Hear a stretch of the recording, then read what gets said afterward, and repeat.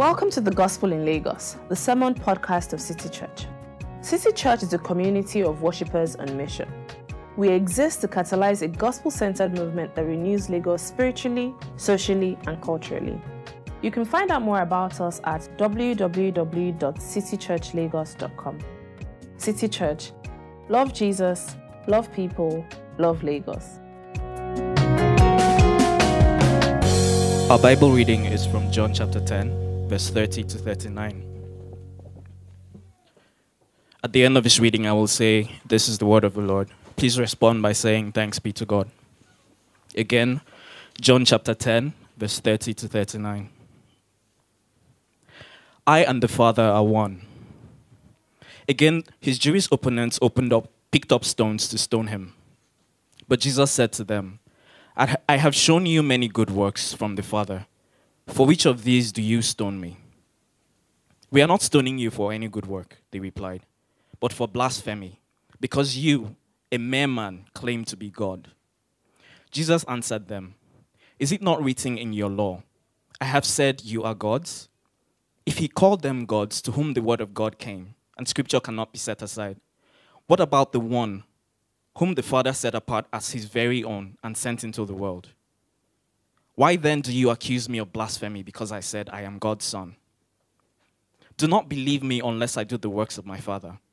But if I do them, even though you do not believe me, believe the works, that you may know and understand that the Father is in me, and I in the Father.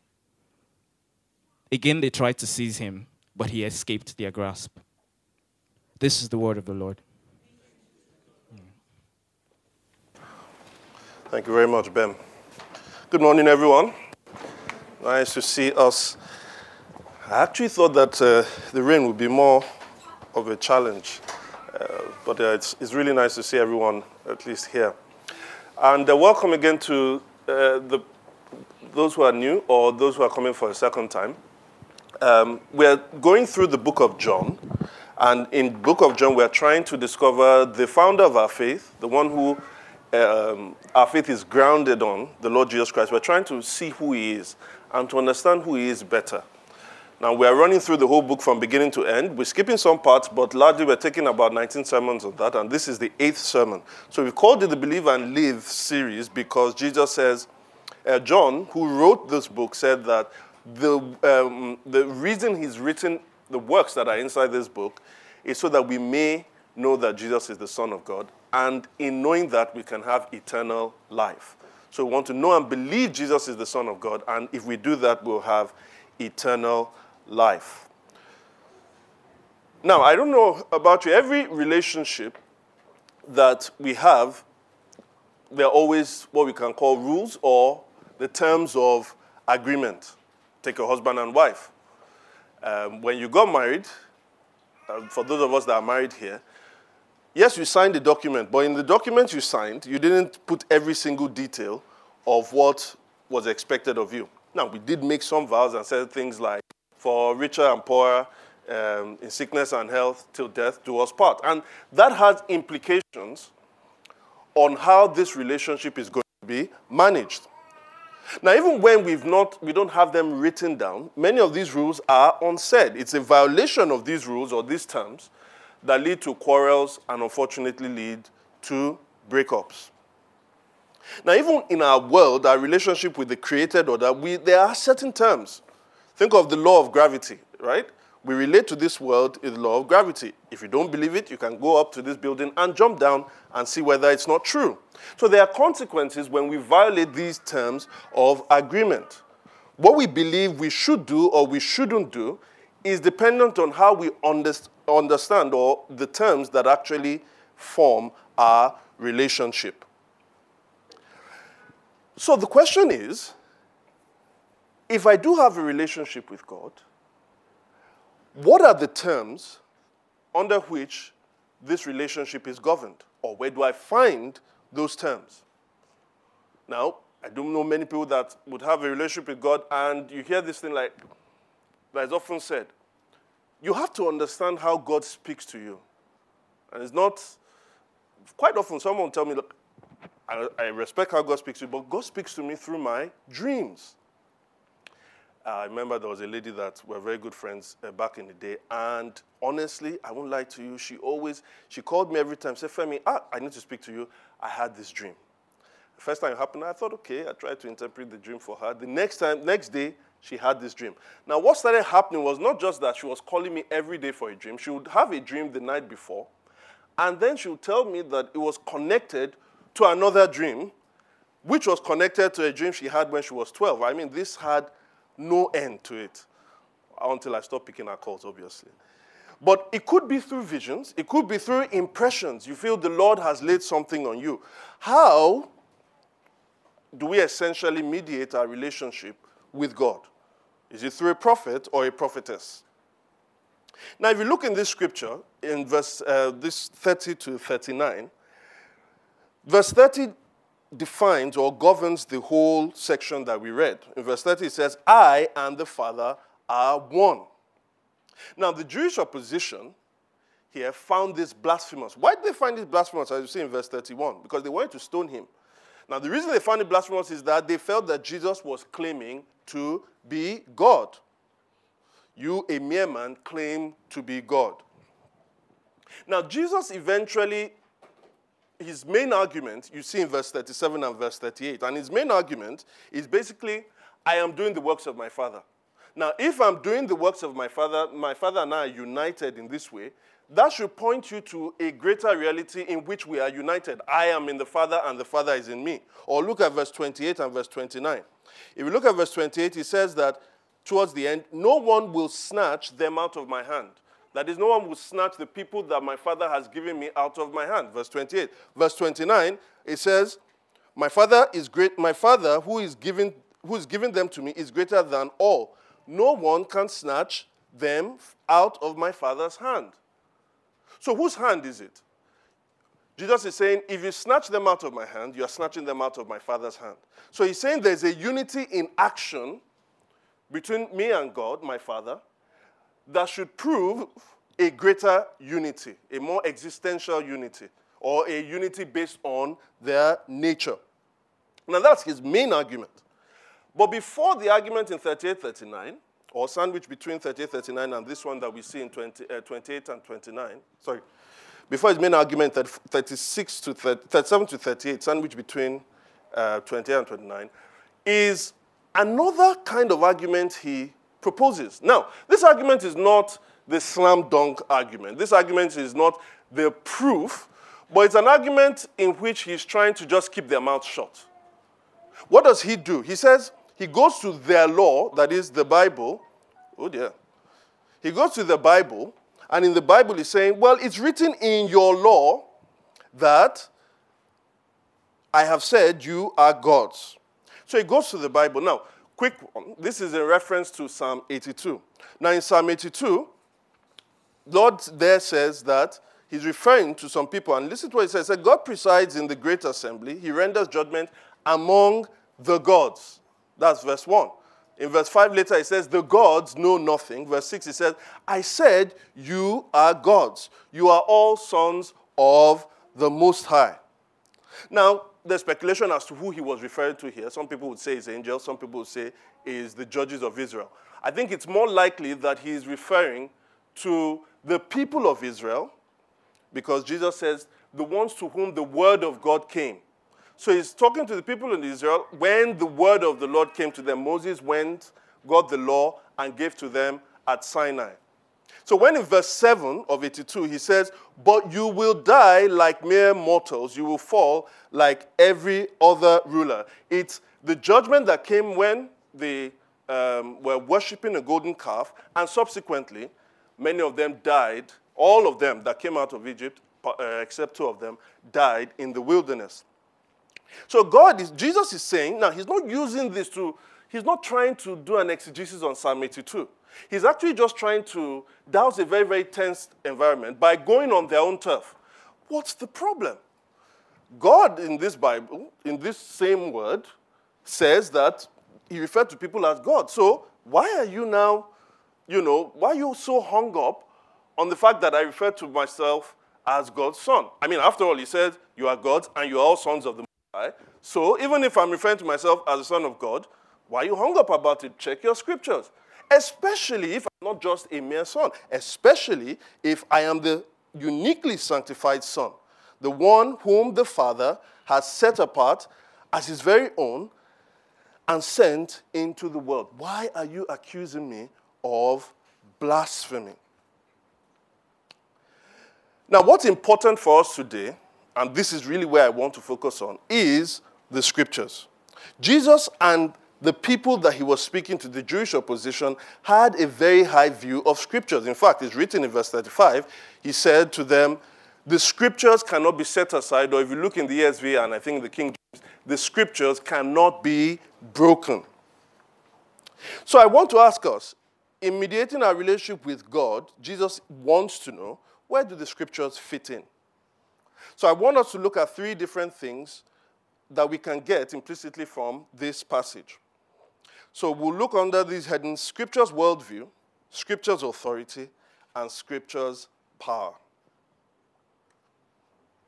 Scripture's worldview, Scripture's authority, and Scripture's power. Now, some of us here, as you can look around, are wearing glasses. I was wearing glasses when I was younger, and it was really because of headaches. But there'll be some of us here, and a lot of people that wear glasses. Why do we wear them? We wear them because there's a certain way we are seeing the world, but it's not really the way the world is, right? Things look maybe closer or further away than they are. So what are the glasses? The glasses basically are aids. We get these lenses that help us correct. They aid how we then see the world. Glasses are aids that help us see the world as it's meant to be. Now, with our different experiences, our backgrounds, our religions, sociologists tell us that all of us have these lenses through which we see the world. It's the means through which we can derive meaning in the world. How do you see the beginning of the world? How do you see the end of the world? It's going to influence how you think what is good and what is right, what is worth pursuing and what is worth rejecting. This is what you call a worldview. So think of Wikipedia. Wikipedia defines a worldview. Thank God for Wikipedia. Wikipedia defines a worldview as a particular philosophy and conception of the world. A particular philosophy. How you live your life based on a particular conception of the world. But let me quote a more comprehensive view. This is a philosopher. His name is James Althwaite. He says, a worldview is a framework, please listen closely, it's a framework or set of fundamental beliefs through which we view the world, our calling in it, and our future in it. It is a channel for the ultimate beliefs which give direction and meaning to life. A framework of set of fundamental beliefs through which we view the world, our calling in it, and our future in it. It's a channel for the ultimate beliefs which give direction and meaning to life. Now let's test this. Let me quote two poets for you, right? The first one is a guy called Stephen Crane. He's a late American, 19th century poet. And he says this. This is a poem. A man said to the universe, "Sir, I exist. However," replied the universe, "the fact has not created in me a sense of obligation." The man said to the universe, "Sir, I exist. However," replied the universe, "the fact that you exist has not created in me a sense of obligation." That's Stephen Crane. Now hear this other poem from a very ancient writer. "Lord, our Lord, how majestic is your name in all the earth. You have set your glory in the heavens. When I consider your heavens, the work of your fingers, the moon and the stars, which you have set in place, what is mankind that you are mindful of them, human beings that you care for them?" In the first poem, the universe feels no sense of obligation to care for the human being. And the human being feels no sense of compulsion or allegiance to worship the universe. In the second poem, where you have a creator God, that God cares, and mankind is amazed at this care, and it also leads him to worship. What is going on here? We are seeing two different poets, both talented, but operating from a different worldview. One does not assume a personal creator being God. The other one assumes that. The other one, therefore, maybe the human beings came by accident, the universe that is above them feels no sense of obligation. But in this other one, there is a creator God who creates this mankind in his image. Now, I go through that to say that the scriptures that we have, what we call the Bible, the 66 books of the Old and New Testament, is giving us a distinct worldview. When Jesus was arguing with this Jewish opposition, it was based on scripture. There was agreement between both of them that these scriptures provide a unique history, or a unique history that shows the works of God. Now, if you accept that, you're going to view the world in an entirely different way. In fact, Jesus is saying, as you can see in verse 38, that I want you to know and understand certain truths. So, for instance, if you understand that Jesus is in the Father and the Father is in Jesus, he's saying you will see the world differently. The scripture presents to us certain truths, or what you can call doctrine, and put them all together you can call theology, through which, if we understand them, we start to view the world differently. He wants us to know and understand the world different from those who don't accept those truths. In other words, this Christianity, and this isn't the only thing Christianity is passionate about, but it's passionate about this, is very, very involved in shaping our minds. Now, can I say this, that though it's fashionable now, there is no virtue in being an ignorant Christian. Have you ever come across someone that says, you want to talk doctrine or whatever, and say, well, all these things, they just confused. I just want to know Jesus. Now, there's something good in being simple. There's nothing good in being simplistic. Because once you say, I just want to know Jesus, the next question I want to ask you is, which one? Because you see, once you say you want to know Jesus, or I just follow Jesus, or Jesus follows me, or Jesus speaks to me, you are already saying certain things about Jesus, whether you admit it or not. In other words, there is no neutral ground when it comes to doctrine. It's whether or not you are aware of the doctrines that you hold. Now, Christianity is passionate about developing our minds. In order to really understand the world that we live in, we're brought into this world of doctrine. So scriptures present to us a view of a God versus gods or no God. It presents to us a view of creation and not accidental evolution. It creates to us a view of human beings created in the image of God and makes them distinct from all the other creatures. It tells us about human beings. It tells us about God's nature, about Israel, incarnation, atonement, resurrection, ascension, faith, regeneration, kingdom of God, justice, afterlife, hell, heaven, new earth, and new heavens and the earth. And you have to have an opinion on these things. Because whatever you think of these things, whether you know them or you don't know them or you think that they are not necessary, is going to shape your behavior. So how do you see the world?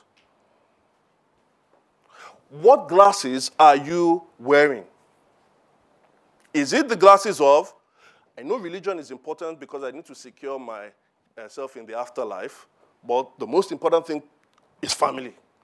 Like a friend of mine told me, a good Christian, he said, Femi, you know what? We go around so many things. I think God is saying that the most important thing in life is family. Now, that kind of thinking is behind those who actually feel that on Sunday morning it's best to take their children to a soccer game because, the scouts are going to be there than to bring them to church. Or that kind of thinking is the one that would make you defend your family even when you know it's wrong, as opposed to rebuking it sometimes because, you have to be loyal to family. So I say again, the question is not really whether or not you have a worldview.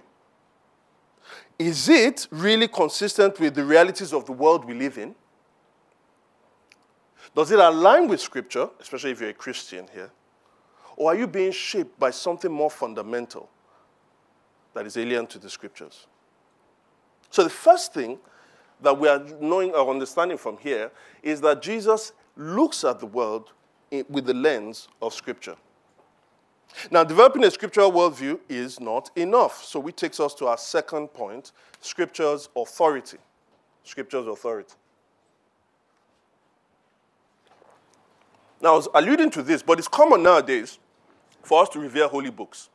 The same way we basically, someone says, the Quran is a good historical document. Bible, the amazing thing about it is that it's been preserved all these thousands of years.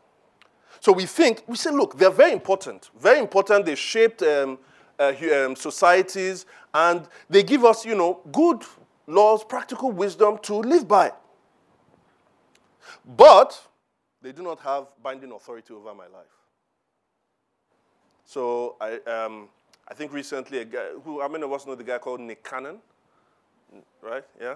All right. I hear Nick Cannon is really into a hodgepodge of a lot of different religions, right? He's mixing Eastern religions, some aspect of Nation of Islam, which isn't really Islam, but is, the black consciousness movement through Islam. So he's bringing that, and he's also saying, but he's still a Christian. In other words, he's a kind of Christian. Because if he's reading the Bible, he will know that the Bible demands a certain allegiance that you cannot give to other places. So he's not creating the truth religion, he's creating his own religion. Now, scriptures are not just concerned in making us see differently. That's the worldview. You see the world differently. It's concerned in making us do differently. It's not just acting on our minds. It wants to act on our will as well. It's not enough to know the doctrine. It's do you do. So Jesus Christ, Luke 6:46 says, why do you call me Lord, Lord? That's doctrine. Is he the Lord of the world? Fine. Doctrine. And do not do what I say. So he's saying, well, you hold this thing, you can explain this thing, but it actually makes no difference in your life. In other words, it has no authority. Now, I know some of us are uncomfortable because, again, it's fashionable to say, I hate religion. It's very stuffy. It's stifling, with all these rules and regulation. All I want is a relationship. Christianity is a lifestyle. In fact, I am not religious. I'm just spiritual. Now, I understand where that's coming from. There is a way that you can use laws or misuse laws in a way that the laws become stifling and the laws remove the freedoms that we've been given. Now, it's not an argument against laws or commandments. It's an argument against the misuse of laws and commandments. Because really, there's no relationship that is valuable in our lives that doesn't have terms of agreement. So, for instance, think of that software that you just recently purchased, right? You know how it is. You download it, run. Then after they bring up these terms and conditions. And what do you do next? You read all of it, don't you? No, you scroll down and you look for, I accept, right? I accept it. And later the thing doesn't work. And you're like, how come it didn't work? Well, it's in terms of agreement. I want my money back. Well, it's in terms of agreement. You can't get your money back. You have established a relationship based on terms and agreement. Now, that's not so much a personal relationship. But think about even just, again, our spouses.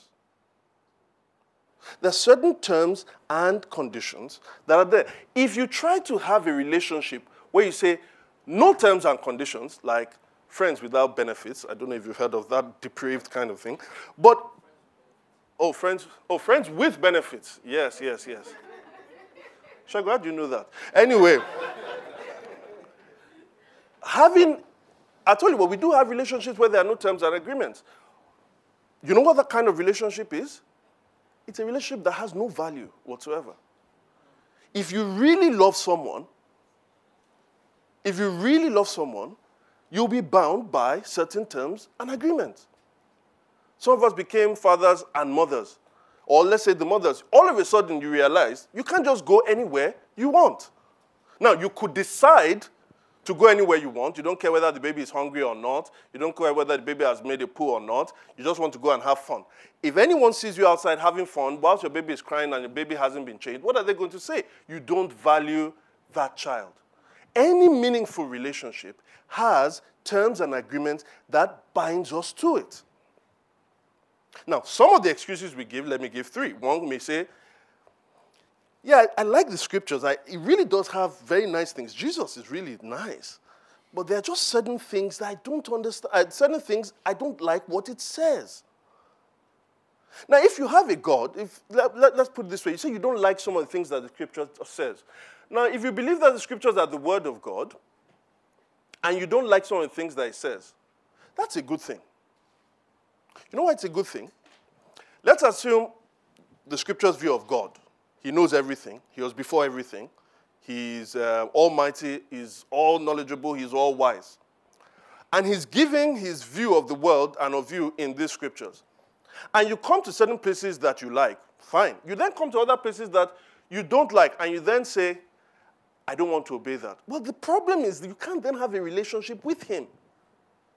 Because if you have a God that can never challenge you on anything, guess who is God? You. Because you're trying to determine what should be there and what shouldn't be there. Or you may say, I just don't understand. Now, first of all, I have to say this, and I don't mean this for everyone. If you say you just don't understand, I know there are certain difficult things in Scripture. But most of us that say that, we've not tried hard enough. We've actually assumed this kind of, we go to university, we know that for us to be a medical doctor or to be a good lawyer, right, you go to primary school, right? And after the primary school, you go to secondary school. After the secondary school, you go through the process of JAM, which will be 3-4 years. And after that, you then get into the university, study. You finish. You work for 2 years. You say, I want to go and do a master's. Then you finish that one. Oh, I forgot. You have to do the law school. We do all of that knowing that to be a lawyer is not that simple. And then you carry this very big book and you expect to open it up 5 minutes in a day and expect to really just fully understand. Of course, it's not going to work that way. So have we tried hard enough? Besides, in many of our relationships, people don't have to prove that this thing is true before we obey. I know some of us here, maybe Francis calls Bola and says, Bola, I have this friend, this younger brother of mine, that is very, very brilliant, he's very good, and I want him to work in your company. Well, quite often, and I'm sure some of us have done this, we actually take that person in, not because we know that person, but because we trust. So Bola will take that based on his trust in Francis, isn't it? He doesn't wait all the time to find out about this person, do a background check. Is he a pedophile? Is he a murderer? No, if Francis has recommended him on the basis of his trust in Francis, he may not fully understand the person he accepts. And so when we come and say, well, I'm not going to do this thing because I don't understand. Well, there are times that we have to do things because we trust the living God who has told us to do it, even when we don't understand. Which was my second point. The third one is, you may say, I am a New Testament Christian, which is very related to the first one. I'm a New Testament Christian, so you pick and choose. Now, let me tell you about someone. His name is Marcion. Marcion he lived in the 2nd century, not too long after the church had just been formed. So the 2nd century, just after the last apostle died. Now, he was a pretty big deal, Marcion, in the church at the time. Now, Marcion read the scriptures, and he didn't like what he saw. He basically saw two gods, right? The God of the Old Testament, full of wrath, and the God of the New Testament, who was full of love. Now, he had found certain things. He even said Paul was the chief apostle. I don't know where he got that one. But he had this wrathful Yahweh against the loving Jesus. So what Marcion did was basically to look at some of the scriptures. I don't believe that, I don't believe that, I don't believe that. I believe this, and I believe this. So that he could come up with his own Bible. Now, this may seem ridiculous to some of us now, but I tell you this, it's on our campuses. This is probably the most influential I don't want to call names, but one of the most influential leaders on campus that goes to minister in churches says this exact thing. In fact, recently I was listening, and he said basically, if Jesus was alive, remember the encounter when Jesus' disciples wanted to call down fire from heaven and said, Lord, can we call down fire from heaven like Elijah did? And this man says, we've not really understood this thing, because if we understand it well enough, you'll know that if Jesus was there with Elijah, Jesus would have rebuked Elijah. In other words, the God of love cannot have any wrath. In fact, it says when the Bible says that vengeance is mine, says the Lord, I will repay, that what God really meant, because Romans 12:19, was that the wrath and his repaying was going to be that you should give, if your enemy is hungry, give him food. If your enemy is thirsty, give him thirst. That's the vengeance of God. Wow. Now, the way I think about this is this way. Now, Shegun, come. Shegun, Ahmed, come. Let's do a bit of an interview, right? Okay. I've met your wife before, and I want to describe your wife to you. Yeah, she's very beautiful. All right, so that's the first thing. I met your wife. She's very beautiful. Her name is Biola. Yeah. Right? Every time I say, just answer, okay? Yes. So your wife is very beautiful. Yes. Her name is Biola. Yes. She's dark. How? Yes or no? How do you arrive at that? She's dark. I'm just describing to you your wife that I met. No. She's dark? No? Okay. She drives a black G-Wagon. No. All right. She deals with special needs children. Yes.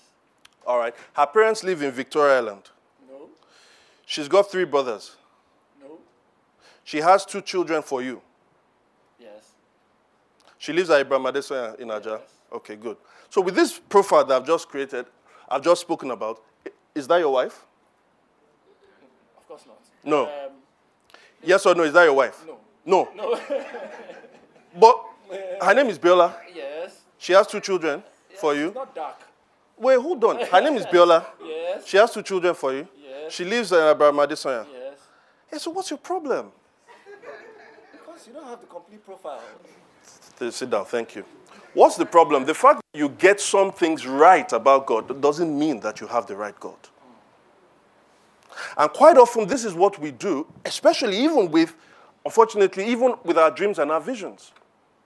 We have to have something that God himself has spoken in and has been tested through time and generation to know that this is who God is. It doesn't matter if you just say that I serve one God. Well, the demons believe that, and Muslims believe that. Does that mean that we all serve the same God?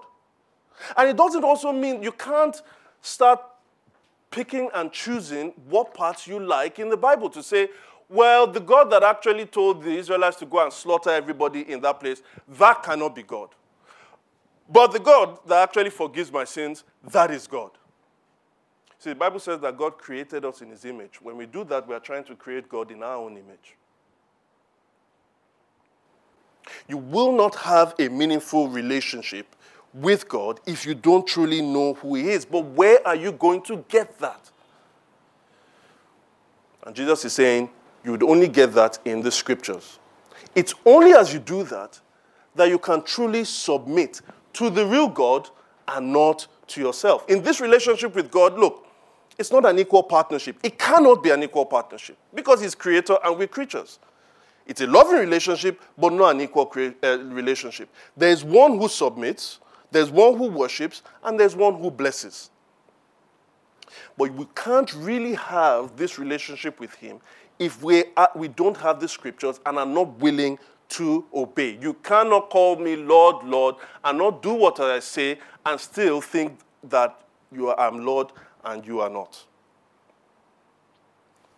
And one other thing that obedience does to us, I think, is that if we're obeying the scriptures, it frees us from the bondage of trying to be God.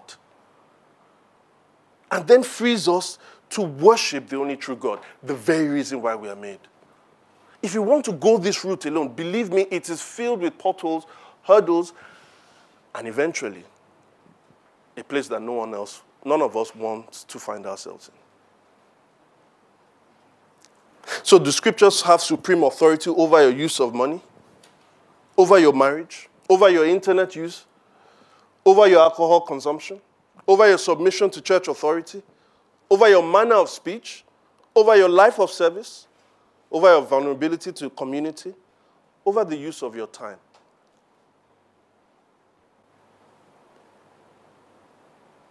Why do you call me Lord, Lord, and do not do as I say?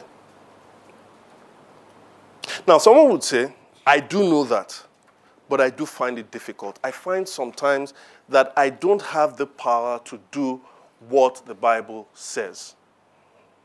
If you know the way this person reacted to me, I had no other choice than to call them names. I had no other choice than to explode. If you know the kind of pressure I was under, I had no other choice than to cheat. Well, the third thing is here that we'll look at. The third point is Scripture's power. Trying to obey without understanding the main message will run you out of gas. In other words, if you try to mediate this relationship with God simply by, God said this, I must do it, and that's how I live my life, you'll find one thing, is that you can't actually obey all the commandments. Because again, it may be a misunderstanding of what the Bible is. The Bible is not a regulatory book, even though it has laws. The Bible is not a pragmatic book, even though it has proverbs. And the Bible is not a mystical book, even though it speaks a lot about the unseen world. So what's the Bible about? What's its main message? Because without its main message, you will not have the power to obey it, or you will not have this renewal of your mind that it actually requires. Go back to that passage in verse 35. Remember, in verse 35, it says, the scriptures cannot be set aside. For which we said that another way of looking at that is that the scriptures cannot be broken. Now, by saying this, Jesus is saying, this is the highest view you can have of the Bible. It cannot be broken. In other words, the Bible is without error. It's inerrant. So it doesn't need human beings to correct it. It's infallible. It's always true in its message that it's delivering. And it's reliable. It's always something we can depend on. So this unbreakable scriptures we can call, which is called the Word of God here, we can call the Word of God made text. The Word of God made text. It's text that we can read. And this text cannot be broken. But when we disobey, what is happening is we can't break it objectively. We are breaking it subjectively. God's word always stands, right? You will not cheat on your wife. You shouldn't do that. But I can break that by cheating on my wife. But that doesn't mean that the word has changed. It's not been broken. I have broken it subjectively, but it's not broken objectively. The purpose of God will always stand. Now, if the scriptures cannot be broken, and I'm called to obey it, but sometimes I break it, and the Bible actually says that doesn't bode well for me. There's only one consequence of that. Now, how do we get out of that mess? If we've broken the unbreakable scriptures, how do we get out of the misery that is promised us? Well, you find that because there is another word of God that can be broken, and that was broken. No, not the word of God made text, but the word of God made flesh. You see, Jesus Christ, as we've seen throughout the book of the, especially at the beginning of this book, we see that the word, in the beginning was the word was with God, and the word was God. But this word became flesh. Just as the scriptures reveal God, supremely, Jesus Christ reveals God. And in the greatest demonstration and act of love that the world has ever seen, the word was broken for us. Broken for us in what way? For every time we broke the word, because our ultimate destiny for breaking the word is that the word will break us eternally. And on the cross, Jesus went to take our own consequences. He was broken eternally for us, so that now we can live and worship God. In other words, what I'm saying is this, especially for those of us who are not Christians or are struggling with this. What the Bible offers us is first and foremost, gives us this message that Jesus Christ is God's supreme revelation to mankind. But it's not just Jesus Christ as a person. Which Jesus? Is the Jesus who was crucified. The Jesus that says, yes, you cannot make all the rules. You will break some of the rules. And if you care for justice in this world, God must repay justice. But rather than you taking the consequences of breaking the rules, Jesus, the Word, was broken for you. This is what we say during communion. The body of Christ broken for you. How do we respond? It's very simple. David was a man that had a unique relationship with God, but he wasn't a man without errors. And there was a time he sinned very greatly.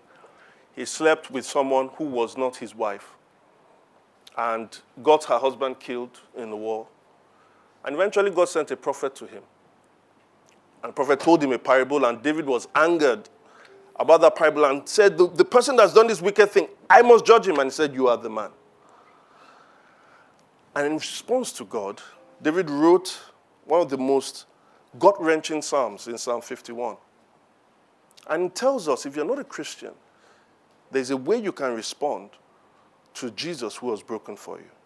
Psalm 51, verse 17 says, my sacrifice, O God, is a broken spirit. A broken and contrite heart, you, God, will not despise.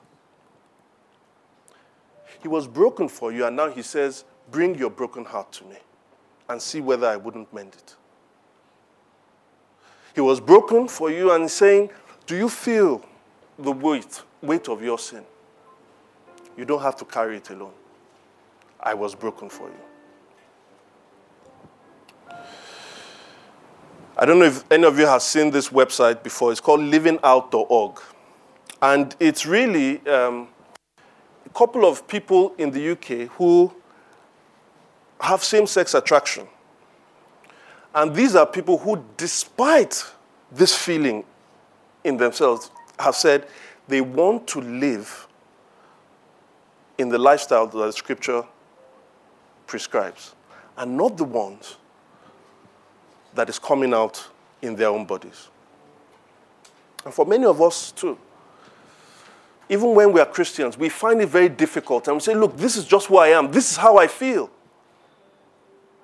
But these people have said, no, Jesus Christ was broken for me, and now I will break every desire that is contrary to his word.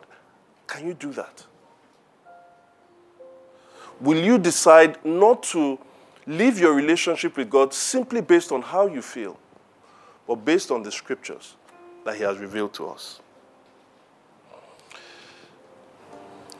I want you to ask yourself this question as you consider God's act of generosity through Jesus Christ.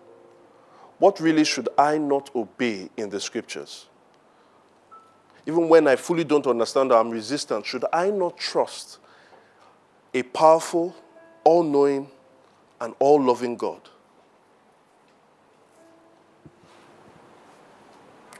The Unbreakable Scriptures paint the worldview of a loving and redemptive God and now commands us to live for him, not ourselves. How would you respond? Let us pray.